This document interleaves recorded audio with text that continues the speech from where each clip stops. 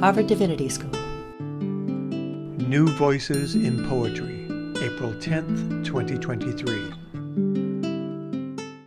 So welcome to the poetry program at the CSWR at Harvard Divinity School. My name's Shara Bloor, and I have the enviable position of hosting these events and supporting the poetry community at HDS.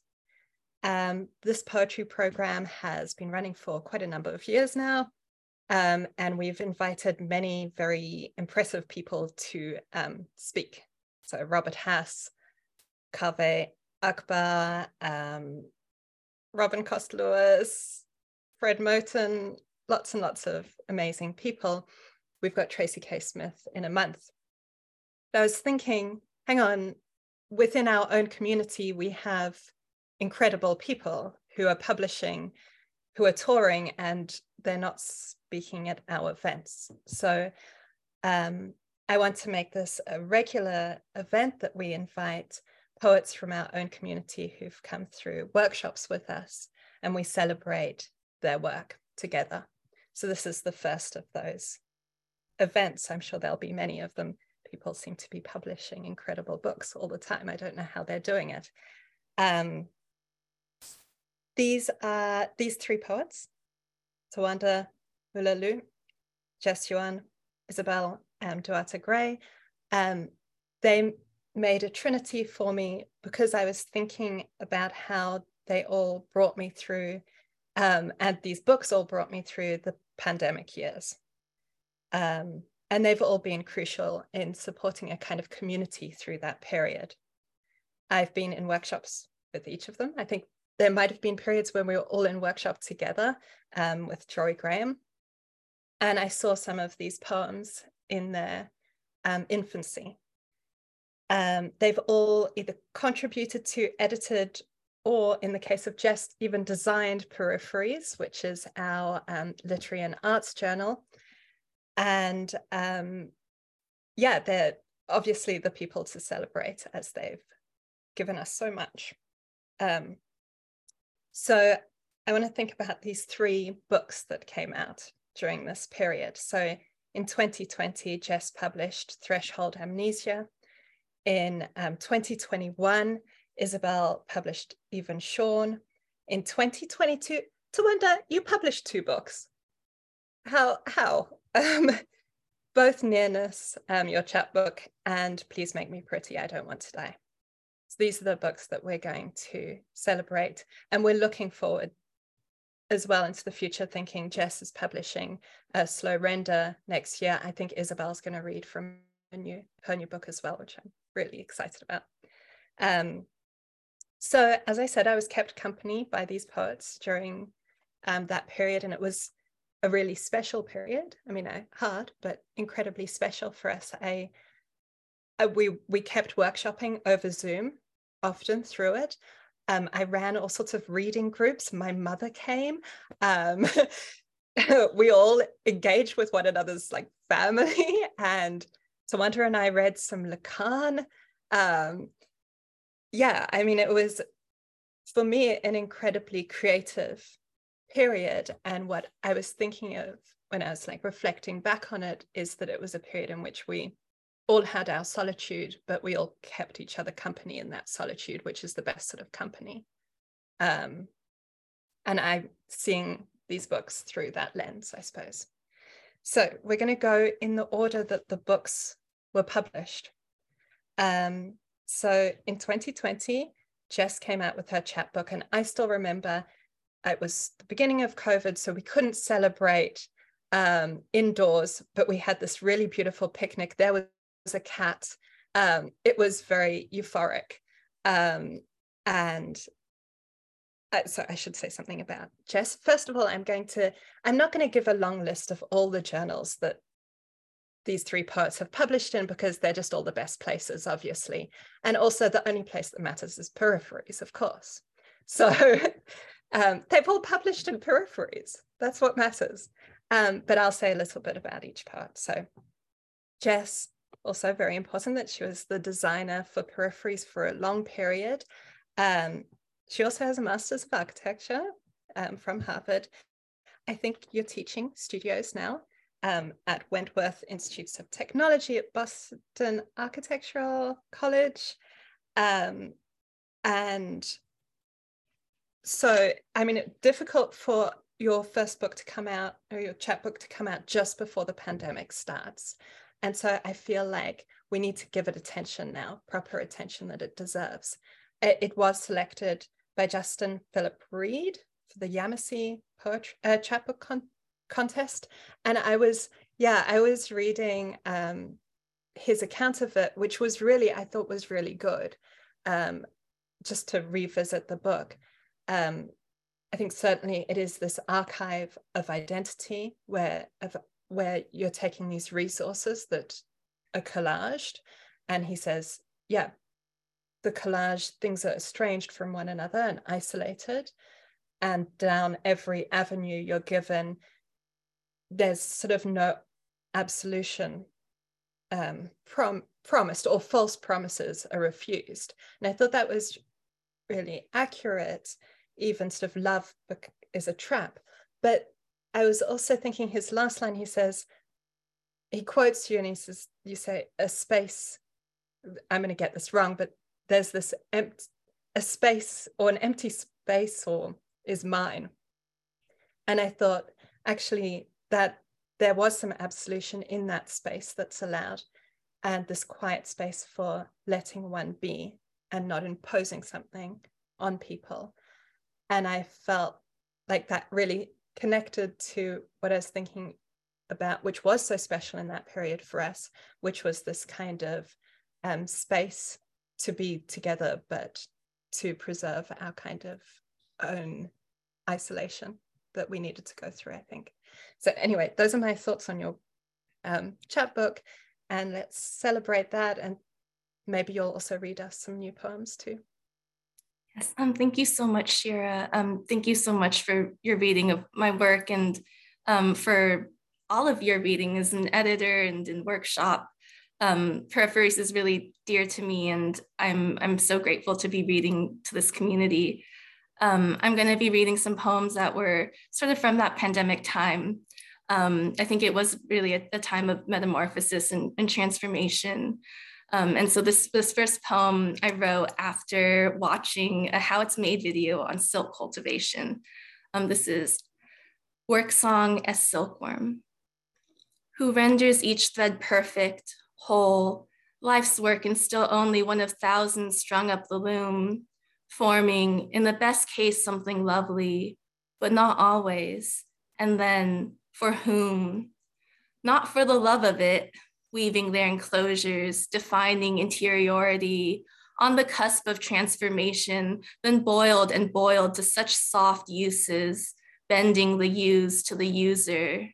And we are meant to live with, build the entirety of our cultivations upon these antagonisms, which, used merely as metaphor, can be aimed at truth or against it, i.e. squashing witch spiders, wrapping cobweb over the wound. Yesterday, I inverted 2 Ziploc gallon bags over my hands to meet the hefty worm whose translucence extruded this compost, but would not touch its body, would not say whose world it is truly, not mine, but theirs to the core in the thick mud slab beneath our foil city, beneath the beloved 1 p.m. ray slanting into this rented yard, managed by their despised economies, enriching the deranged soil. How easy to ignore their work. How easy to be the stiff, disgusted human shadowing their mulch, forming opinions, crafting image by covering the silkworm in mulberry leaves, gathered by children who drink the silkworm stew, and while living alongside, do not make metaphor of the worm emitting the unbroken thread, the moth breaking the thread to emerge, the useless silk moth, or the arresting hand unraveling perfection from its dead. You cannot see the brokenness of others like your own brokenness. You are not sure whose side to take. Is the revolutionary the worm or the moth? Is my work the thread or its undoing? This next poem I wrote after watching the movie Wild Nights with Emily, came out in 2018, based on some archival research from Emily Dickinson's work at the Harvard Libraries. Great movie. This is, if I had really known about Emily Dickinson, I would not have felt so sorry for all of us, for fearing the pale attic loneliness of waiting, instead throwing handfuls of my full-colored dress at the warehouse gossip of church, thinking, if I had to choose life over art, then yes, let me be the impure vessel. Let me never write on love. Let me rock the back seat of Hondas parked in the far corner of the farthest parking lot, blue under the flat blue of this unromantic suburb. Better fingered in bathrooms than hidden away, because I didn't know Emily Dickinson was gay. And lived exactly how she wanted. This would have been crucial teen info, surrounded as I was by church auntie angst and suck it up buttercups. But now I write love poems all the time. Writing, who hasn't felt love, tripped into its puddle, drenched in unrelenting want, who hasn't suffered.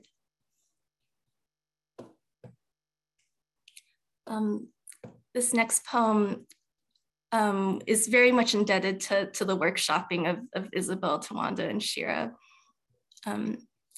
Untitled Landscape. Stillness in the snow is blown in foam, acoustic insulation, stillness in the cloud of my first winter, plunging into it, stillness commanding each quivering twig, dead load for the roof, stillness along the gutters, each snowflake blurring past its target, each snowflake knows the rules, no map if they all fall downward, stillness if we follow the map, stillness in her meat hands fumbling for the doorknob dorm, embarrassed by, again choosing the doorknob numb and polished and impossible and round. Then every vein needled awake, every pipe protesting, rattling hot air through the radiator, tree sap through its xylem base, reluctant with its sugars, its rooty demands, but needing, after all, to be a part of it.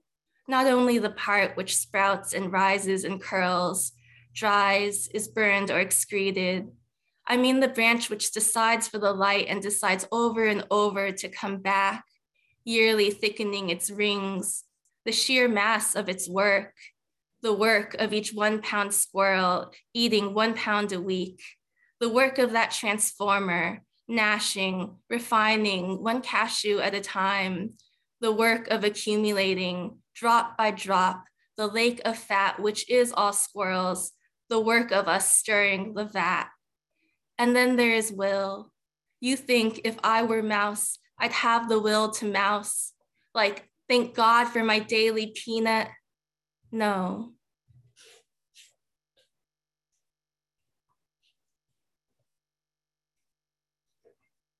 My next poem goes out to the love of my life. This is upon the occasion of our engagement, also one which was workshopped by this group. Proposal at Great Lakes. How to find an opening before the inland sea, before the Columbian Exchange, the great American peace, before Devonian climbers crawled to extinction along the sand scuff floor, lumping themselves into life through the churning jelly detritus. Everyone with their gaping pores of mouth, 10 trillion toothpins pricking one body through itself into another, how they form the world. I could let my hand scrape bottom, but I am afraid. Are you animal or plant? Are you home yet? Are you clean? I ask my stomach, that warm-blooded mammal swimming shoulders down in the clear. Remembering, the gut shelters a rich colony. Each germ must live in the same bladder of a world. First they were alone and ate sunlight. Then they ate each other, dead and living, one body of many. Then our organs began to join hands and cooperate. They saw difference, the foreign mess, made skin to separate the fleshy interior from its glass-shelled room and soap bubble globe.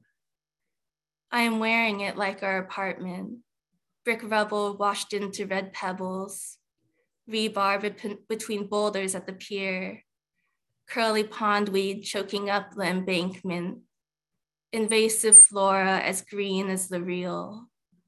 Are we lucky it grows all over?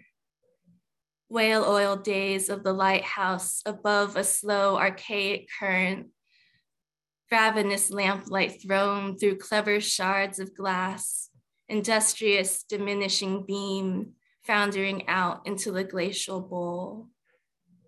It was just one man waving a flag and shouting. It was many men burning off the river's oiled sludge, era of what is chosen and what is not, absence in the name of its root, long bloody years of the current, frothed and eroded and diluted and renamed, and then choosing its merging with a lake. Yes, water chooses the new form of the land by crawling it over and over. That is my choice, to crawl the garden with you, beloved crawler, in the world of what comes, opening out its wake in long, trailing folds.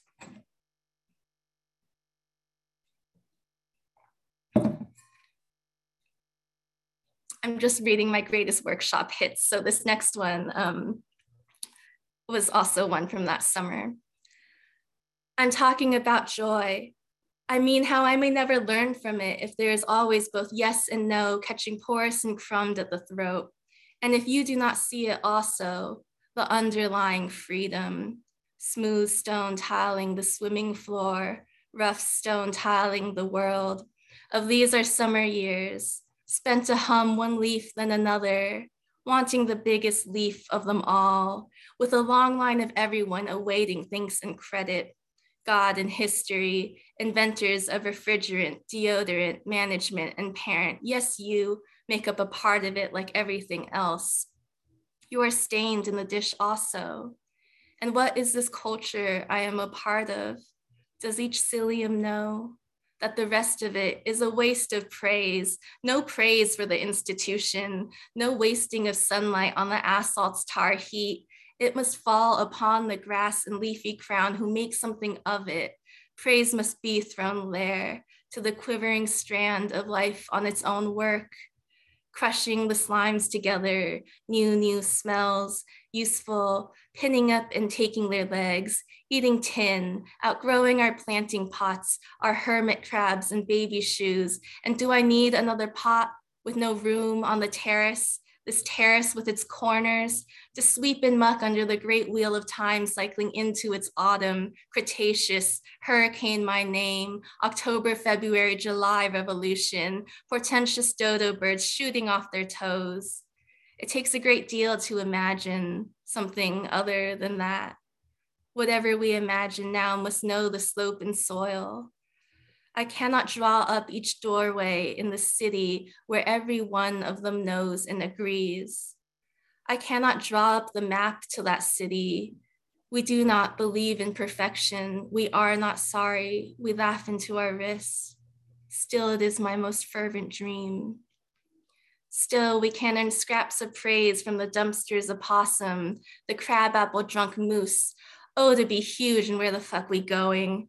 Still, it will matter at the city's edge and further, where the snow hare must decide whether to cower in meadow browns or winter whites. I am not deciding. I am just telling you how hard we all try.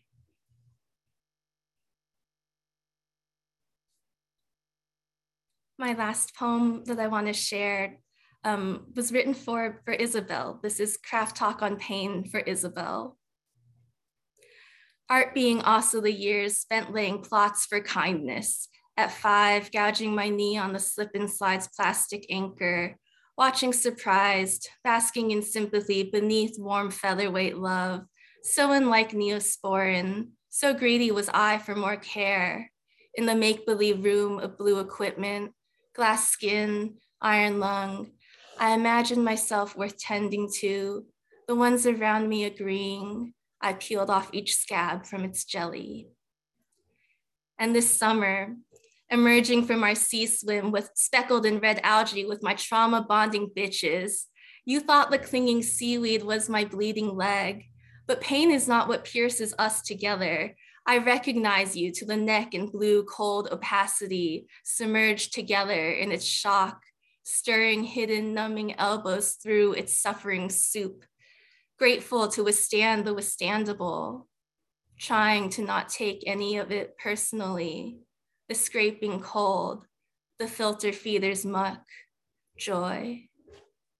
And if I haven't learned my lesson, that's why I can't be an artist yet, owning what I weave from pain, taking offense, taking it personally, unmasking the relative safety in which I imagine myself unscathed, unable to mark even real outlines around the image of real safety, big blue dream of safety as a hardened plastic shell, water off a duck's back, hiding behind the ones who will hide me.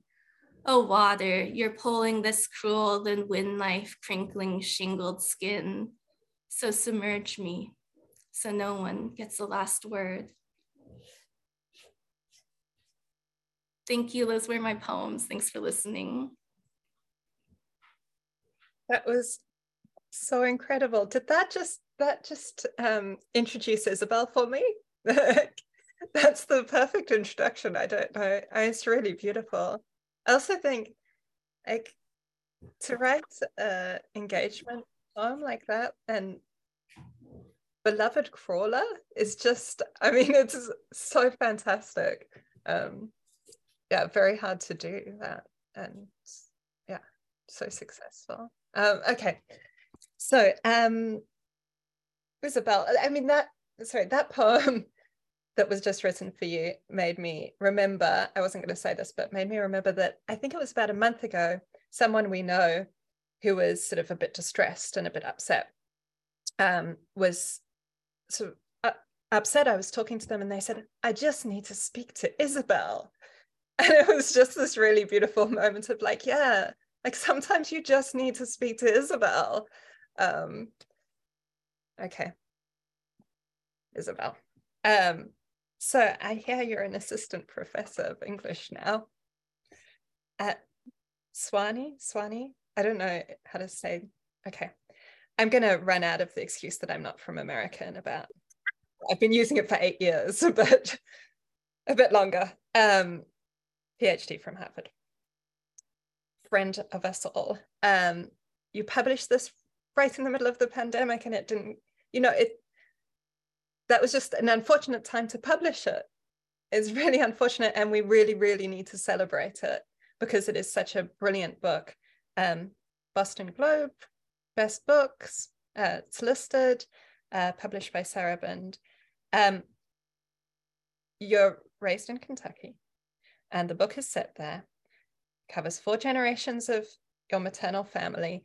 I reread the interview that you did with Edith, who was another person that was in our workshops, and it was so good. Everyone should read it. I think it's in Full Stop. It's a really good interview.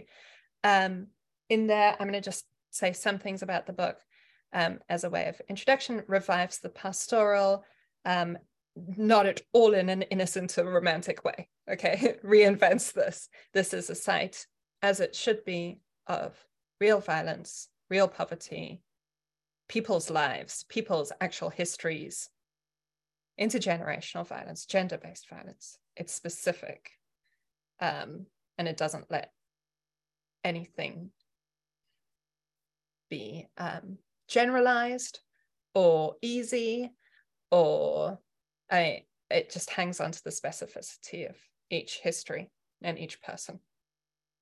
I think I read in there that Jory said, this is very interesting, it's the point of a knife touching a map. It's such a good image. It's an incredible image. Another image, just like, I've had this for a while. I read it. How did I not notice that on this plant are teeth? Like, these aren't flowers. I was like, nonsense. But yes, this is apparently a Solomon's seal.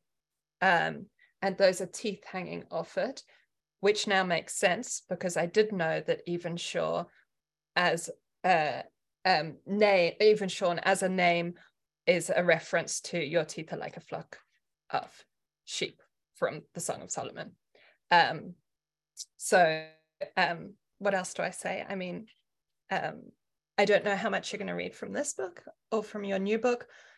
I want to hear a lot about the new book, because I feel like we were talking about it and preparing for it, and we're all sort of waiting to read the next book.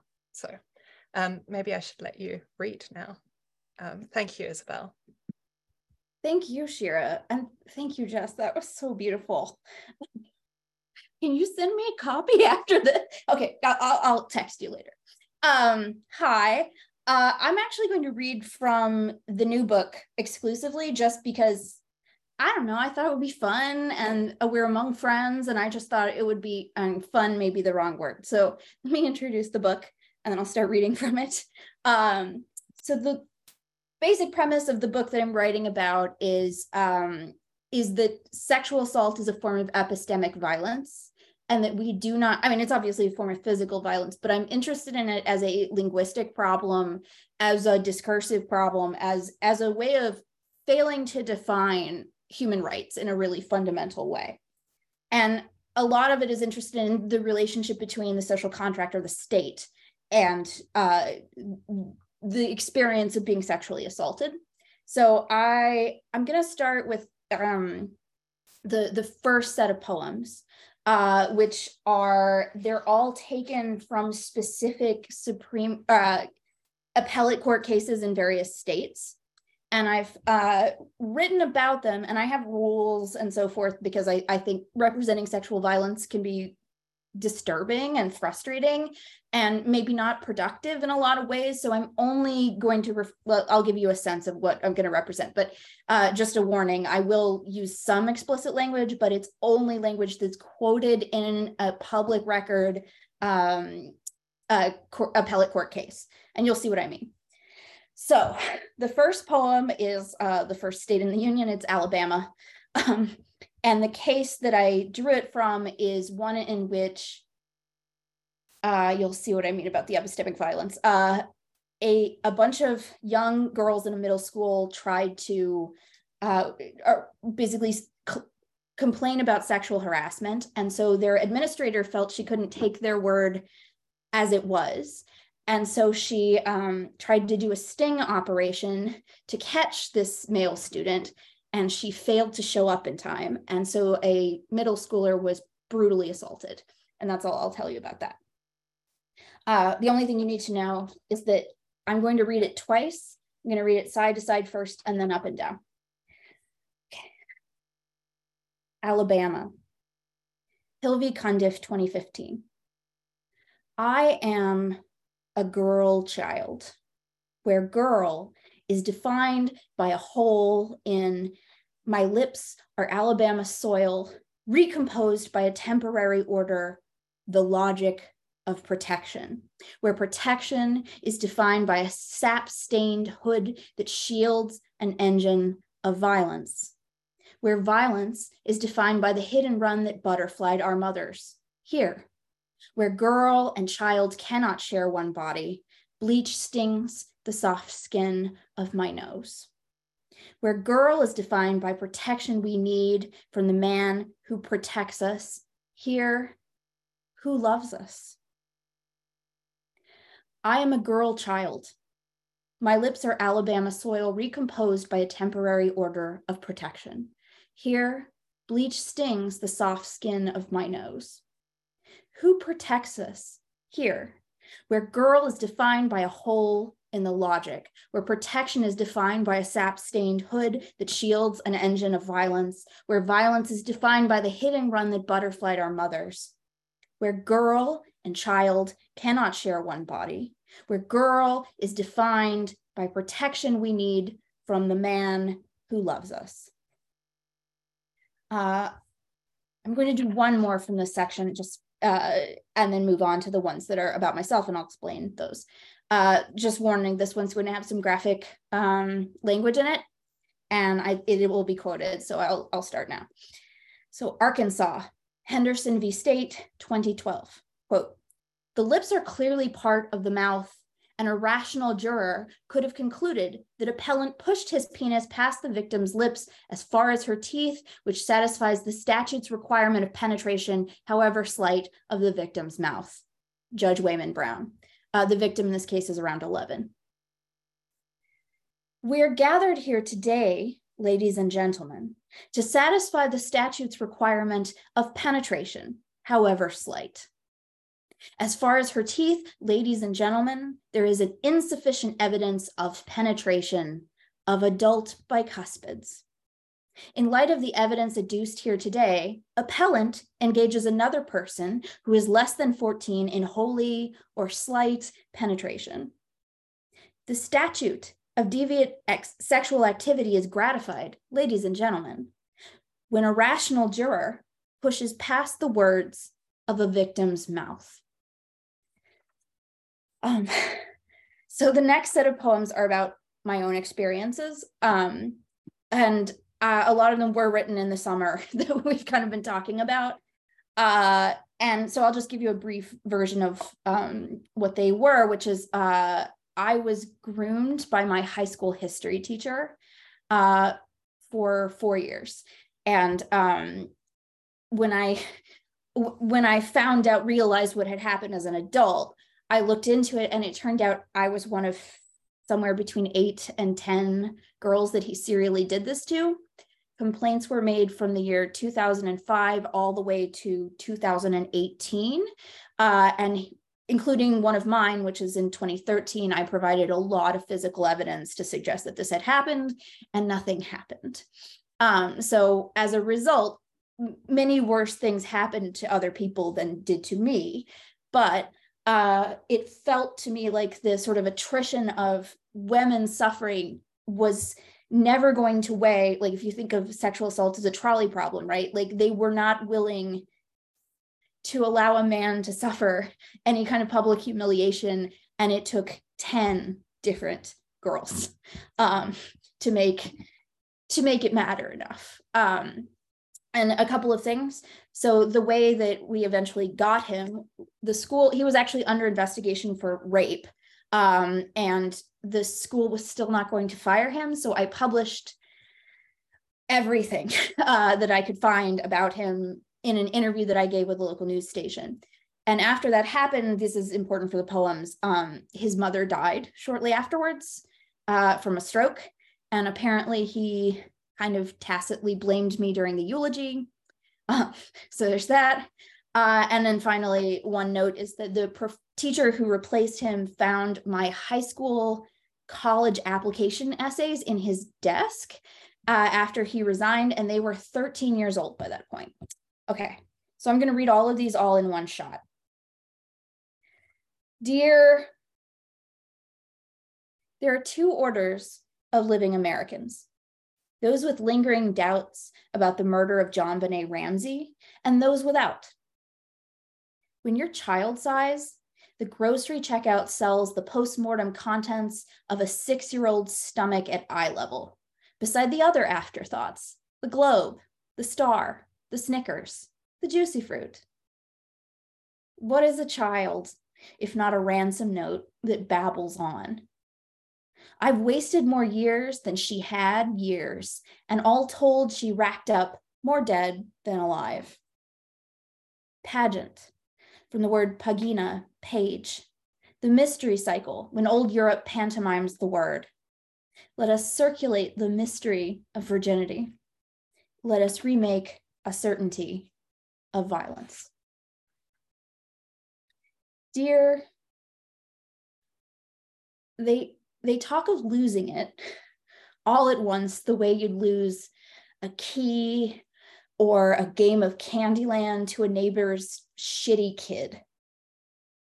They do not talk of wind slowly scraping softness from your face, or how funny it would be to find that softness tucked away in a drawer and think, we're still a little soft? Are we? Or are we all of us, the 8 of us, the 10 of us, approaching range on the Mohs scale reserved for women with their cigarette lighters virginally born inside the pack of parliaments? The way our landlady's was when I was 15, The day she planted bowling balls out front like seeds to a vine that led anywhere else. Dear, if I killed your mother, I am so sorry. I know nothing counts before the word but I had no choice. Each new day counts so little, yet I forget to remember what to forget. Churlish letters I wrote at 17, your class ring in my mouth, and a handful of hair, yes, my old hair, like the witch stirrups in an ornery horse's mane. I've never begged a man for sex before today, but every first time is a refusal of someone else. I still see you half expecting applause for her eulogy. And I can't love a man with words. I can't stomach what it is to be unloved and witnessed unloved in a single sentence. When each new minute is a chicken with its neck half wrung, I'm so sorry. I am so sorry. Dear, if I go to heaven, I want to ask, is there such thing as a tasteful lawn ornament? How does one improve a grass rhombus to such hue as to declare oneself bound by contract to poison all surrounding flora until Scott Pruitt's O face leaks Scott Peterson's crocodile tears? A second question I'm saving is, when is pain real? Does it require two persons, one to throw and one to sign the affidavit? Is pain a compact between one person's body and the willingness of anybody else to see it? Dear, the only man who knows no diminishment is the hoarder. The headline of a Founders Day parade in Cairo, Illinois, shares his mantle with his late wife's ashes. A woman you will never know says this vow of indiscrimination is vibrance, annihilating joy. The mind trepanned to the shape of things unbridled by their use, the parable of the sower, but in reverse. If you and I could manufacture joy, could swallow equally the grain of pollen and the lost thatch of broom, perhaps then, but only then. Dear, I tender words now only to one question. If reincarnation remains a child's nauseatingly sober, soberly nauseating party game, is this a rental? Did I put holes in the walls in the wrist-slitting years you called a bid for attention? If true, was I better then? An ant drowning in a glass of absinthe, a hound licking Henry VIII's running sore, a warehouse of debeaked chickens, the filament in all the lives that led here like the callback to an underwhelming. Dear, one look at your face, I know already you will never see inside a house without mass-manufactured carpets. Beneath the floorboards, cousins dosed in future fentanyl statistics, Christ chalked up like a folk musician, his pain long killed and never resurrected. Did you marry him for the good years or to lap band the bad ones into portion sizes? Do not worry. I will love you still, like rain, gone to ditch water, run off to the Cumberland, fled somewhere we will never see. Dear, if I die first, I offer you your first solicitation. Write my epitaph. I'll be, at last, your byline. Be likened. Suck the shine off a woman's name.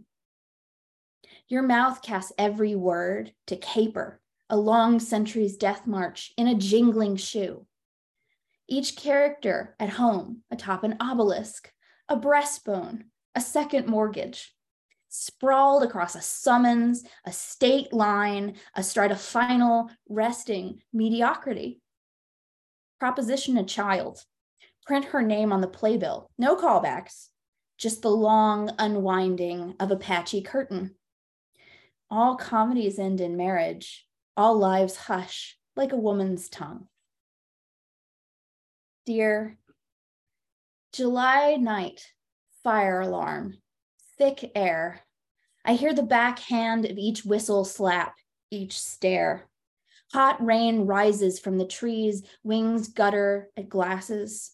Really, you've done enough violence to the leaves, and these grasses weep in heat when sheared by your loudest engines as if for sport. I love the New Balance stance of a man at his proudest who has done violence to an innocent lawn or simply to an innocent. You turn so bloodshot when you blush. Caught up skirt a creeper bush. Gone pink, just like a maiden thief. Not you, never. Not a thief.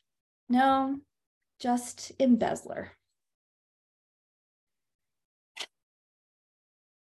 Dear, I deserve to be alone. The way I taste only cloying things. Is there a handrail to hold? Here in this thin corridor, I'm ingesting every flower like the cure for being born. Even now, I embalm these eyes in cannabis and Kierkegaard and grubby old Anais Nin. No more of the slow motion bar crawl, the color of a dress I should not have worn. Remind me, who called this flower in French the water's disquiet? Each petal is an eyelid oiled in blazing morning light. Oh, these magnolias shedding freshness. Surely some man has conquered the words. Stuff you'd need all 4 heifers' stomachs to hold down. How much longer do I hold this blush? Dear, remember days of our lives? Marlena was possessed by Satan and levitated, too evil to touch her 1,000 thread count sheets. You said it was just her body. Marlena was gone. Was it obvious by the yellow contracts and the pack-a-day rasp of a woman who needs her hands busy? Is it something done to you? Just inhale when it comes your turn. God's plan piles too high for one generation, so I witch dunk another benzo in this plastic cup.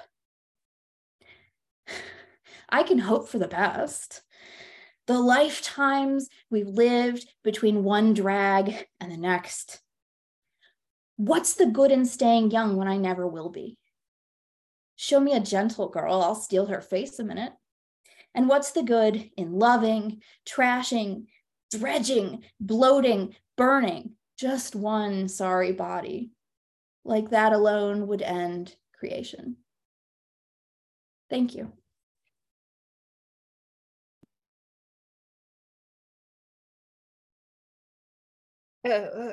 Thank you, Isabel. I remember those poems so well. The lawn ornaments and Marlena, Days of Our Lives, this is like imprinted in my brain forever.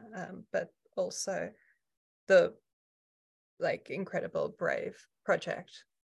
And I didn't say, but when I was Googling, I came across the article that explained the background to this, and I was so happy to see it, because I think when you started this project, I remember very clearly, you weren't giving us all the information. We didn't know who this was.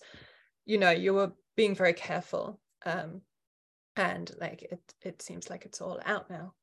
And it's going to be out in a way. I didn't realize you're going to make it also a project about other girls' lives and other legal cases. I can't wait. I mean, it's going to be incredibly, it's a very hard, to be excited about a book, but also this is going to be so hard to read. It's also going to be so good. It's very difficult to know how to, look forward to it. I mean, your poetry's always made me feel like this, but it's going to be important for people like that, you know. And when I was introducing you, that kind of bravery is important for all of us. Yeah. Okay. Thank you. Tawanda, I have to, I always find this so hard, like going from one person to another person. It's like, we need like, I don't know, what it is, between smells, you like smell like some coffee, or like, you know, put your fingers in lemon water. So we need some ritual in between each poet. Okay, Tawanda, 2022, we've traversed these years, and somehow you publish two books, Nearness, New Delta Review, this book, Princeton University Press. I have to say that Please Make Me Pretty, I Don't Want to Die, is named a best book of 2022 by Boston Globe, New York Times, Washington Post. I also discovered today that it's on Audible. Everyone, it's on Audible, and guess who the reader is? It's Tawanda. So like, we all have to listen to that. Okay, Tawanda, you're from Botswana. You were a student here. You are our very, very good friend. I'm supposed to say something about what this book is about, which I was doing, as I did with the other parts, like reading some interviews and some things you've said about it. And in one, you're talking about aboutness and how maybe poetry books, it's complicated what a poetry book is about. Sometimes that aboutness just happens to you and it's hard to direct. And I feel like it's about everything that was happening at that time, living in America as a Black African during that period. Prettiness, heartbreak, failure of intimacy, I think, interracial romantic relations, one of which is extremely complicated because it's with Sylvia Plath, which was going to be really difficult for multiple reasons. Familiarity, alienation, and hope. Working with those students, I remember you were a teacher's aide, right? Teacher's assistant, working with third graders, and the kind of love you had for those students and the kind of hope they gave you. And everything of life, and in every form, sonnets, elegies, prose poems, everything of life and everything of your life, which makes it extremely special to us because it's you and we all love you and you can't help it. So I hope you're going to read some from this book, or just anything you want. I'll only read from the book because I don't have new poems, but first of all, thank you, Shira, for that intro. I love you too. I love you all too. And thank you everybody for coming to the reading today. I just want to say again how incredibly blessed I feel to have been able to workshop with y'all and Jory and Josh I wrote this book when I was super depressed, and it's just nice to be on the other side of that, insofar as one can really be on the other side of that, but having friends who pay attention to both your work and you as a person is an incredible blessing. So thank you all. I'm going to share my screen so you can actually see the poems, because God knows what my lisp sounds like on Zoom.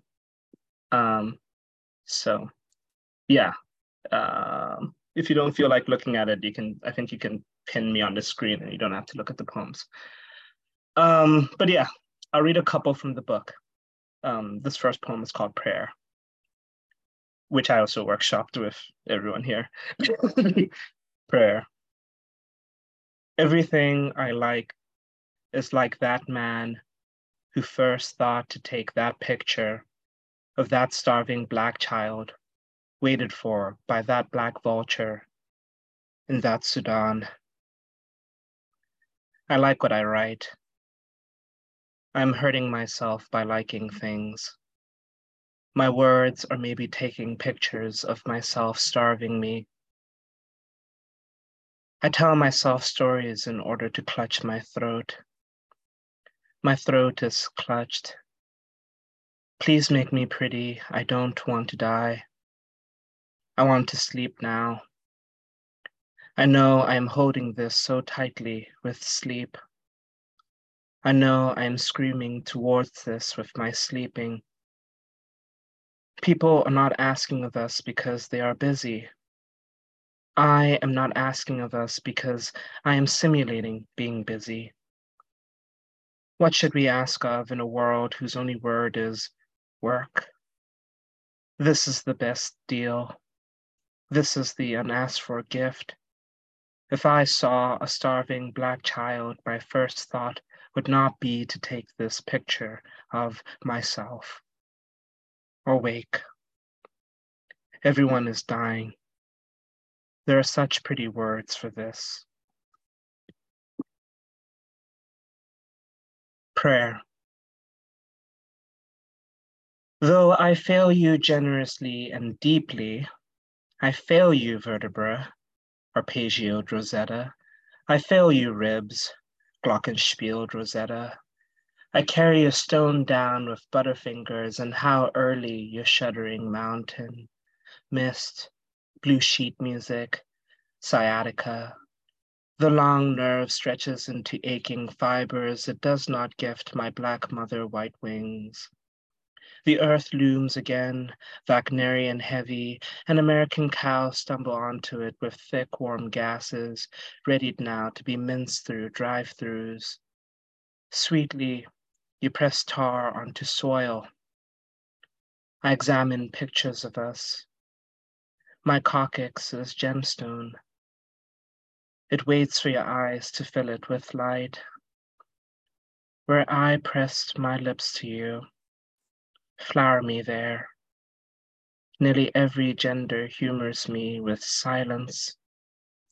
Nights I wish your thin nails come dancing. Nights I wish my legs look keener than purity. My mottled thing, I love you. My rattled thing, I love you. My embryonic curses, I muzzle you here as rose-tinted lens. I promised you. They cannot see us here. Please, fail me harder. Fail me faster, yes. Fail me. The next set of poems I'm going to read, they're called film studies. There's 3 of them in the book and the chapbook. I don't really know how to describe them. Like, I like films. I briefly dated a filmmaker. That's pretty much it. Film studies. These Black lovers on screen save themselves from concrete. Credits roll. Once, my mother throws a burnt log at my father, and it must be like this, holding on to love's inevitable reel. Once, the projection streams a finger corked into a heart, knife wound. I tell the doctor, let go, unmind the dark jet when my finger returns to me. Narrative saves us. If mirrors disappoint, consider wide eyes, then flood cinemas with light to drain the mind. So look at trees mutually, says landscapes. A history book infects them with bodies. I try a different bingo. I don't go on walks depending on the news. There's always news. The lens should not have considered us, but there's a block party in the sky. My ancestors sway. I take pictures to envy white people, to envy my Self, says mirrors. Shut this door. Walk away from lectures and stars. Schadenfreude, the physicists, as this universe fails us one last time. The sun's bad season looms calm. Perhaps we send someone to look, die bravely to prevent supernova. My body floats. Earth forgets me. The producers greenlight a sequel. Watch you finger the burnt popcorn at the bottom. Film Studies 2. I don't hate it here, nor my need to be illuminated, or to find myself in a museum cautiously advertised in a pamphlet. The statues fall at noon. We pull them to the sea. Midnight, I dive to press myself against bronze. How I enact white guilt, patina, fine. I hate it here just a little. Let's meet like parallel lines, or where you cut your finger while you snip film with that special knife. The source of the word cut. Cut past the resolving image of your scar. Cut past my breath. Leave reels. In the prequel, I am given a backstory. Critics adore me there. Holding gold at the ceremony, I mouth appreciations. I say, oh. Maudlin tongue, they stream me away. Someone as black as me drowns. I sip red wine.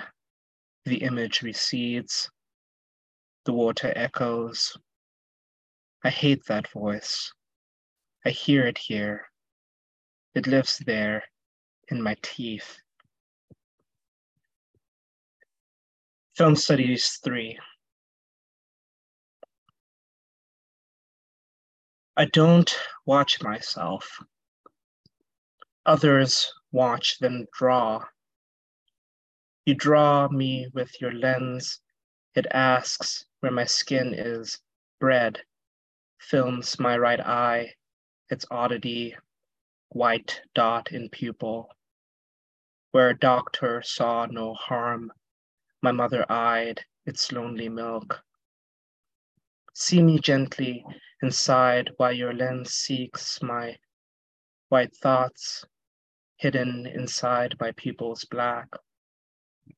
My thoughts, I thought, were colorless, or I thought you thought this, or hoped this.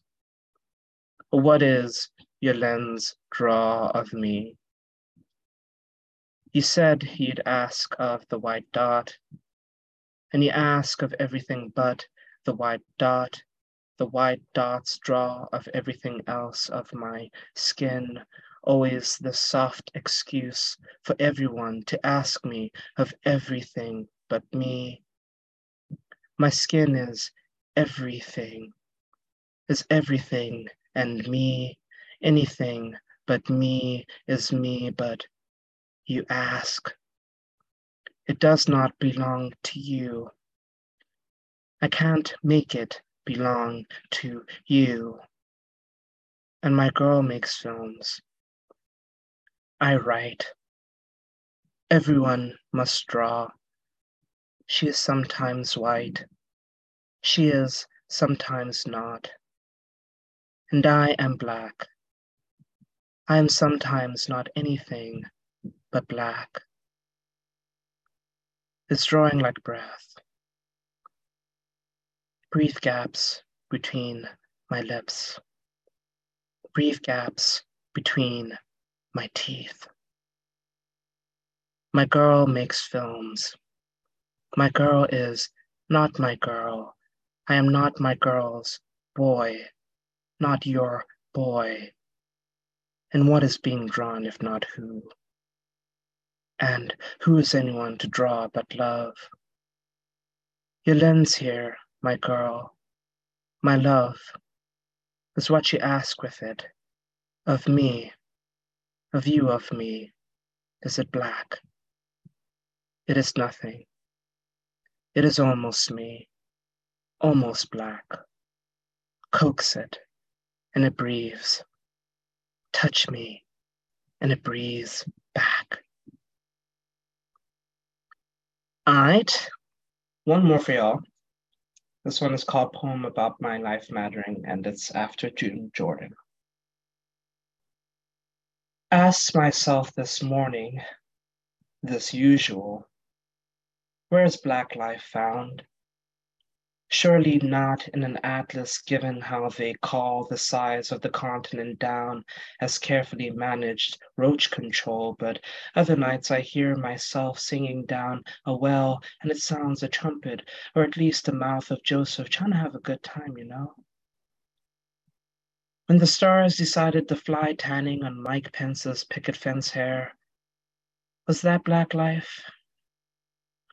And should I shed myself of that chitin and decide this black self, and so grow a spine? Who must I show it to? I wouldn't recommend history either, but Black life died for me to sip high fructose liquids with less ice. No matter whose skin I wear, I can't laugh at that. A parallel history is right next door, and the neighbor's dog keeps barking my name. Thank you, everybody. Take care. I don't know, Tawanda, how you managed to be so funny and so upsetting at once. It's so good. And then these lines that the fail me harder, I somehow it's so good. And just at the end of that poem, the dog, these lines that are just so powerful. I am just such a big fan of all of you. Really, I just want to keep reading your poems. So can you please just keep writing a lot, and then we can keep doing this, I can just keep inviting you, and then I can listen to your poems. That would be really nice. And so people could, we've got a little bit of time. If people, Walter says that was fire. Yeah. If people want to ask questions, do. Otherwise, I might just ask each of you what's next. Maybe we could go in order, go back to Jess, and then and just ask that, see if anyone has any questions, but no pressure to. Jess. Sure. So the question's what's next? Yeah, I guess. Yeah. I don't think I've shared this with any of y'all, but I'm going to get my MFA in the fall. And sort of after this time of, struggling to make room for poetry while being an architect and then going to architecture school and then being an architect, in which, this crowd and Joy's workshop was really my anchor as a writer. I'm really, really excited to kind of have 2 years to really just make space for my writing. So that's what's next for me. Congratulations. That's so fantastic. I feel like I knew that, or maybe I just expected it or something, but that's so great. And that's going to just give you that time to write a third book now. Your third book, which is ridiculous. Amazing. Isabel, y'all kind of know what, because I just read from the thing that's next for me. I know, sorry. And in terms of where I'll be next year, I genuinely don't know, because I'm in the job market, and so I'm in the middle of anyway, not important. I'll either be in Connecticut or New Orleans or Utah or New York, one of those places. But because yeah, thanks. You also have a career as a scholar. This is what's amazing. Jess has actually just been an architect. Isabel is actually being a professor and also producing scholarship, which is incredible. Yeah. So getting a job. Yeah, I'm getting a job. That's what I'm in the middle of. Right. That's amazing. I wonder. I kind of know. Yeah, like Jess, I'm actually gonna go get an MFA. Still deciding where I'll actually go. um, yeah, I just resigned from my old gig, so not in hedge fund land anymore. So literally doing nothing. My next immediate plans for the next couple of months is just to get a lot of sleep, stare at the sun. Well, not directly at the sun, but like experience sunlight and just feel as good as possible. Just vibe. Yeah. Brilliant. And I feel like it was I felt like it was my life's work to just make you leave that hedge fund and yourself to poetry. I tried every method. I got him reading Marx. There was a concerted effort, like from a lot of us. So, I mean, I can't say that it was my work that succeeded, but I feel like I feel very happy that you're doing that and bringing. Well, not just because it's being recorded. It was a good gig, but I'm sure. It was great. I'm sure. But I just think you're meant to be writing poetry in the world. Yeah, no, I'm very excited. I'm really excited, and any excuse to be in community and write and hang out with y'all is always an excuse worth taking. So I'm very happy. Brilliant. So I don't know, did I mention like that all the poets here I mean, they've published in some journals, whatever, but they published in this journal, and can people like so this was the most recent issue of Paraphrasing. You can still get it at Grolier Poetry bookshop, and all these poets have been at some point in time in this journal, or edited it or designed it, and hopefully will be in it again. And yeah, and maybe we could let's just give people a moment. I always feel like it's a bit much to ask people to listen to like three really intense readings. They're really different and like take a lot of like work to recover from, actually, but you have to listen to them in fast succession. And then, by the way, you have to come up with questions afterwards. I feel like it's a bit much. I feel like at times like this, I used to always rely on Isabel to ask a question.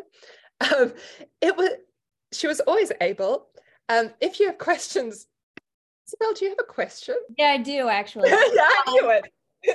Because I've never heard Jessica read poems like one after the other before. You always usually workshop one. And so, I'm used to thinking of you as somebody who writes about like the feeling of obscurity and objection really, really well. But I don't know that I'd ever really thought about you as a comedian, but you are. You're extremely fucking funny. And I just want to... Is that a quality that you've been cultivating in your poetry, or am I just a limited observer of your work? Oh, thank you so much. It was probably because in the years that we were together, I was like super depressed and not funny.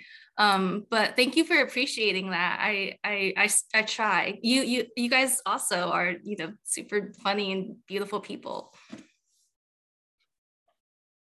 I feel like all of you are really funny, actually, and very depressing. Like, you've all got those. I don't know how you're doing it, but very, very hilarious, very, very depressing, all of you. It's very confusing.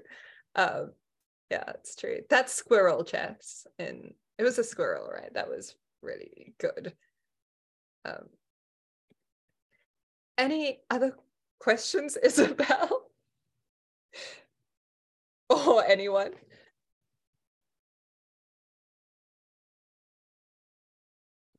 I mean, Alex, I noticed that, Tawanda, I noticed that some of your lines are deceptively simple. This is interesting. If you want to speak to them. Yeah, I get, and okay, wait, Alex is still typing. I'm gonna let Alex type some more and then I'll say something. Okay, she's keeping on writing, I think. So we'll come back to that. Isabel, were you going to say something? or am I just putting you on the spot? I guess I wanted to ask,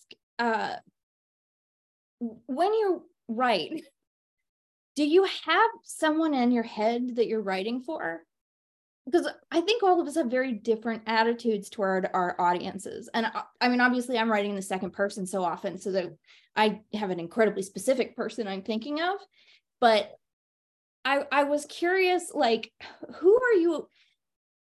So often a poem will have like an official thou and an unofficial thou. And I was wondering if you've ever thought through who your official and unofficial vows are and thous, and are there any, like, I don't know, how do you think through who you want to read your poems?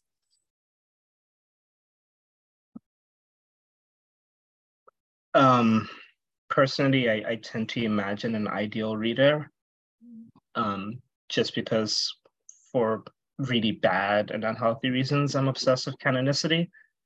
So I imagine a reader who would be able to pick up on particular references I make. Often the ideal reader is probably Black, I guess. And that's not intentional, but I think in some of the gestures I make towards Blackness, I try to keep them implicit. So I guess that's my official vow. My unofficial vow is, I say this all the time, but I still remember being absolutely miserable freshman year and reading a bunch of Morgan Parker to keep me happy.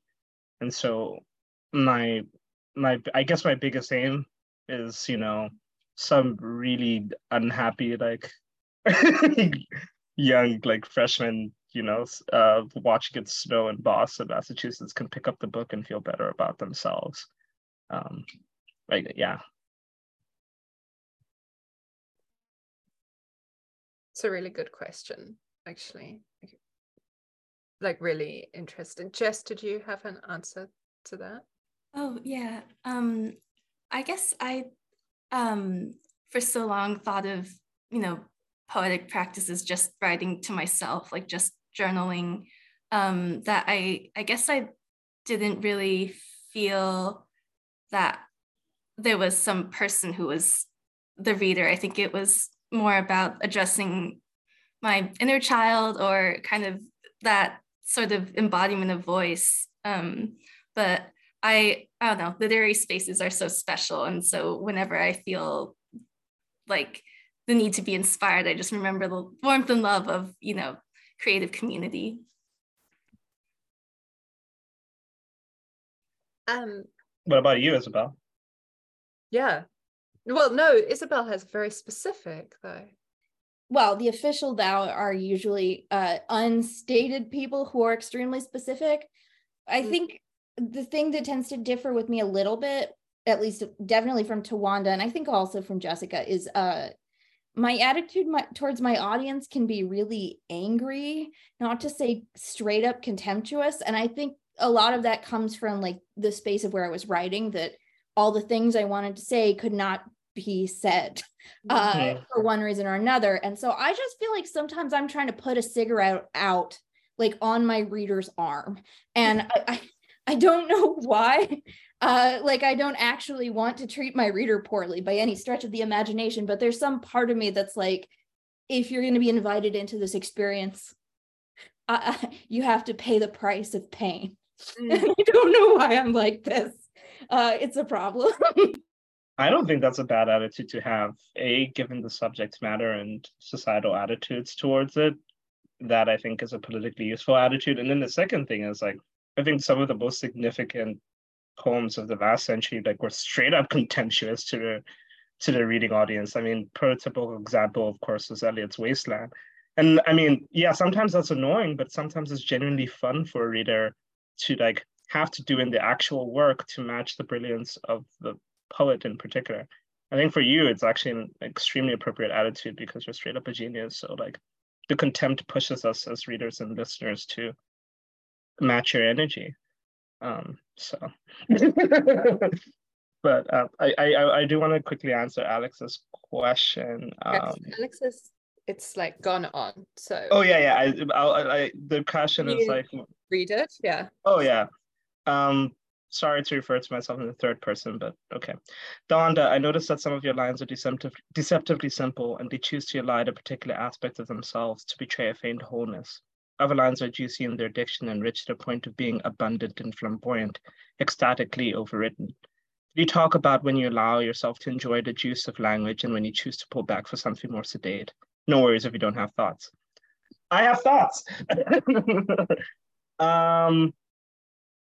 Part of that is, okay, so like I'm a big Hopkins stan, and you know, like I love how vibrant he is with his language, but at the same time, you know, when you're in the mode of workshop, or you know, people are telling you to call your lines a certain way, and in an effort not to embarrass myself with my eagerness towards sound, I try to pull back a little bit.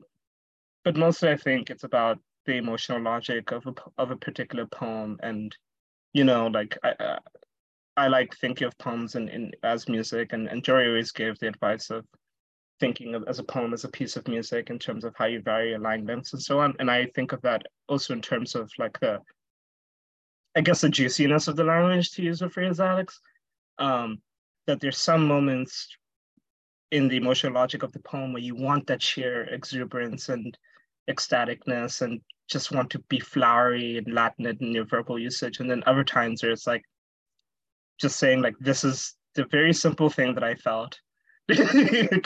There's nothing more complex to make out of it. In fact, I'm a little annoyed that I'm going towards the space of the poem to tackle this feeling because for some odd reason, I'm too stubborn to commit to the simple feeling. And I think this is particularly an issue when I was writing about the kids I used to teach, because my feelings towards them are very simple. Like I liked the kids, I loved the kids. And then I'd be like, well, why do I like them? There has to be a reason. There has to be like, is it because they're so like philosophically young and can generate thoughts? And if you're just like, no, dude, you like them. And it was okay to just make the language simple during like simple feelings and make it more chaotic when I felt chaotic. I don't know if that helps at all. That's really good. We have a question I feel like we should answer. It's kind of important for everyone. So Amber, it's to all of you. Thank you all so much for sharing today. How do you make time to be creative and write and workshop your craft while having a full-time job? I'm going to listen very carefully to your answers now, because I was with you during the pandemic. I don't know how you guys have managed to do so much. I'm still like in the exact same position I was in. So, okay, let's listen to them now. How have you managed to do this? To keep writing?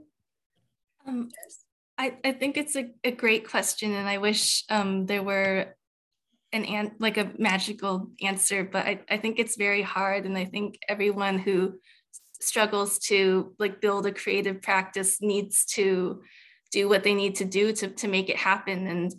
And I definitely struggled to make room for my writing for a long time.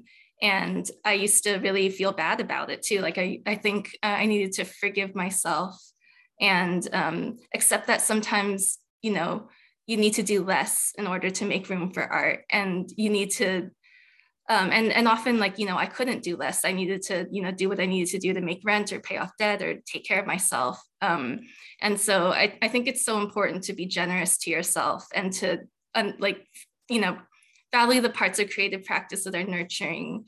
And, you know, I think it would be amazing if all we could do was, you know, just write all day. And I feel like really privileged that can happen sometimes with MFAs and residencies and fellowships and stuff. But the real kind of core of what brings me, and I think many of us, continually back to poetry, I think it's something that has sustained me even in times when I really didn't have time for poetry. It was the energy, the generosity, the kindness, and the nourishment of poetry that kept me staying with it. But yeah, I think it's very hard to work and to write. I wouldn't recommend it, and yet so many of us have to do it out of necessity. But yeah, I think it's such an important question, and one that I ask people all the time too. Yeah, we need to be talking about it, definitely. Isabel? So it kind of depends what I'm doing. So when I was like finishing my dissertation, I didn't find it that difficult because, you know, I was alone all the time. And I think the isolation of COVID like really helped with the writing, in the sense that I just had too many feelings and nowhere to put them. But since I've been teaching, when I'm teaching, it's extremely hard to write. And it's because all my emotional energy goes into like talking to students, thinking about them, hearing their stories, like prepping for stuff. And it's not just the time, it's the emotional, like the affective energy. Like I have an incredibly small reserve of energy. And so I cannot write when I'm teaching. But fortunately, I teach, so I get breaks in between those things. And then usually I just have like a couple of truly crazy days where I write a lot. And so I think the answer is I have chosen a profession that has certain periods in which you can be more fertile than others. Although, I wanted to say before we break apart, that if y'all haven't, so Amanda Gunn's book, she was part of this workshop, she workshopped with us. So I just read, I got an advanced copy, and it is unbelievable. And you have to buy it, and you have to get her to sign it. And so it's called Things I Didn't Do with This Body. It comes out next month with Copper Canyon. Go buy that book. It's, I'm very, very excited about that. And definitely, I mean, the next event has to be Amanda, Darius. I mean, Laura, a lot of people, like, we need to get them all together. It's very important. Tawanda, writing? Yeah, totally want to second what Isabel said about Amanda's book. Pop the link in the comments. Go pre-order that joint. It's spectacular. I just got my copy too, so I'm very pumped to dig in. Writing while working. Forgive the convoluted answer. I'm just going to respond to something that Shira said earlier when she said, "Oh, I don't know how you guys did this because we were in the pandemic together." And I think, well, actually, Shira, you wrote like a lot, like of things, not just like your poems, but also like dissertation stuff. And I think I think this is coming to something that I think about a lot, about the difference between writing and publishing. A lot of the times when you're like not working, you're probably secretly writing. Either you're thinking about a poem, or you're thinking about a turn of phrase, or, you know, if you enjoy listening to like rap and hip hop, you're reciting lyrics to yourself, or like inventing freestyles for yourself while walking or going about your day. So there's lots of secret writing that people do all the time that I think is worth respecting, both so you like chill yourself out and don't think you have to like write like some epic Odyssey shit all the time, but also because you can't predict everything that's going to happen with your brain at any given moment. So enjoy the secret writing. The second thing, to be like more materially like accurate with like how things went with me, personally, during the pandemic, I was working as a third grade teacher assistant, and I also had a bit of money from the job that I was going to do because I got like a signing bonus. So even though I was underpaid as a teacher assistant, like when the day ended, I didn't have to like grade stuff because I was an assistant. So I went home, and for the first couple of 3 months, I did nothing and stared at the ceiling because I was sad. But then after that, it was like, okay, I'd like to not just be sad. I don't have to do a second job. Also, legally, I couldn't do a second job for immigration reasons. So I was like, okay, fuck it, all right. So trying to finesse things with your job situation, I think is one of the best bets of finding time. I recognize that's not always possible, but every once in a while you can finesse something. And then the last thing is finding organizations that understand your like working situation. So Brooklyn Poets, I think, is an organization that's been really important to my development as a poet as well. Outside of workshop space, they do lots of weekend workshops on Zoom. They do like a year-long mentorship program that assumes you're working full-time, which is kind of like a mini MFA thing. So organizations like that know you have other shit going on, and you're with other people who have other shit going on. So you respect each other's time, and you respect each other's like energy and grind. But above all, I think generally like remember that writing isn't publishing. Don't stress yourself out. like I personally psyched myself out, and it's not a process I'm eager to repeat. I just want to write because it makes me feel less alone. So don't ignore your secret writing. You're probably writing right now. Yeah, I mean, listening as well. I mean, we're picking up all of each other's musics and images, and it's helpful. It really helps. I think Jory would say to us at some point, it's like, I should say, just wake up an hour earlier every day, you know, this sort of advice. Or I always feel guilty. I never do that. I mean, she makes it sound, of course you can do that. Or like just work 15 minutes every morning. The other thing I'd say is that for people who are in this time zone, this poetry program we're doing, like sometimes we do get poets to come and visit and workshop with us. And if you like if people in the audience haven't had the chance to workshop, I'm sure there are people who haven't, like you should get in contact with Peripheries on Twitter or on Instagram and like contact us, and we can get you into some workshops. And I think having that experience is very inspiring, and also having a community. The other thing Jory would say to us is, I take solace in this, like when you've been in workshop, if someone publishes a book, we've all published that book. Like I do feel like I was a bit involved in this, wasn't I? Like, you know, it can be a communal exercise, and maybe, yeah, we don't need to publish. We can also just write for our friends, and sometimes one line sent to a friend. That's also really good, you know. But yeah, people should be in contact if they want to workshop and support writing. Okay, I'm aware, right on time, guys. So let me thank you all, and I am excited to read more of your work, and I'm sure so is the audience. And yeah, I also just like love seeing you, so it was really nice to spend this time together. Thank you, Shira. Thanks, Shira. This was dope, y'all. Take care. Thank you. Thank you. Sponsor, Center for the Study of World Religions. Copyright 2023, the President and Fellows of Harvard College.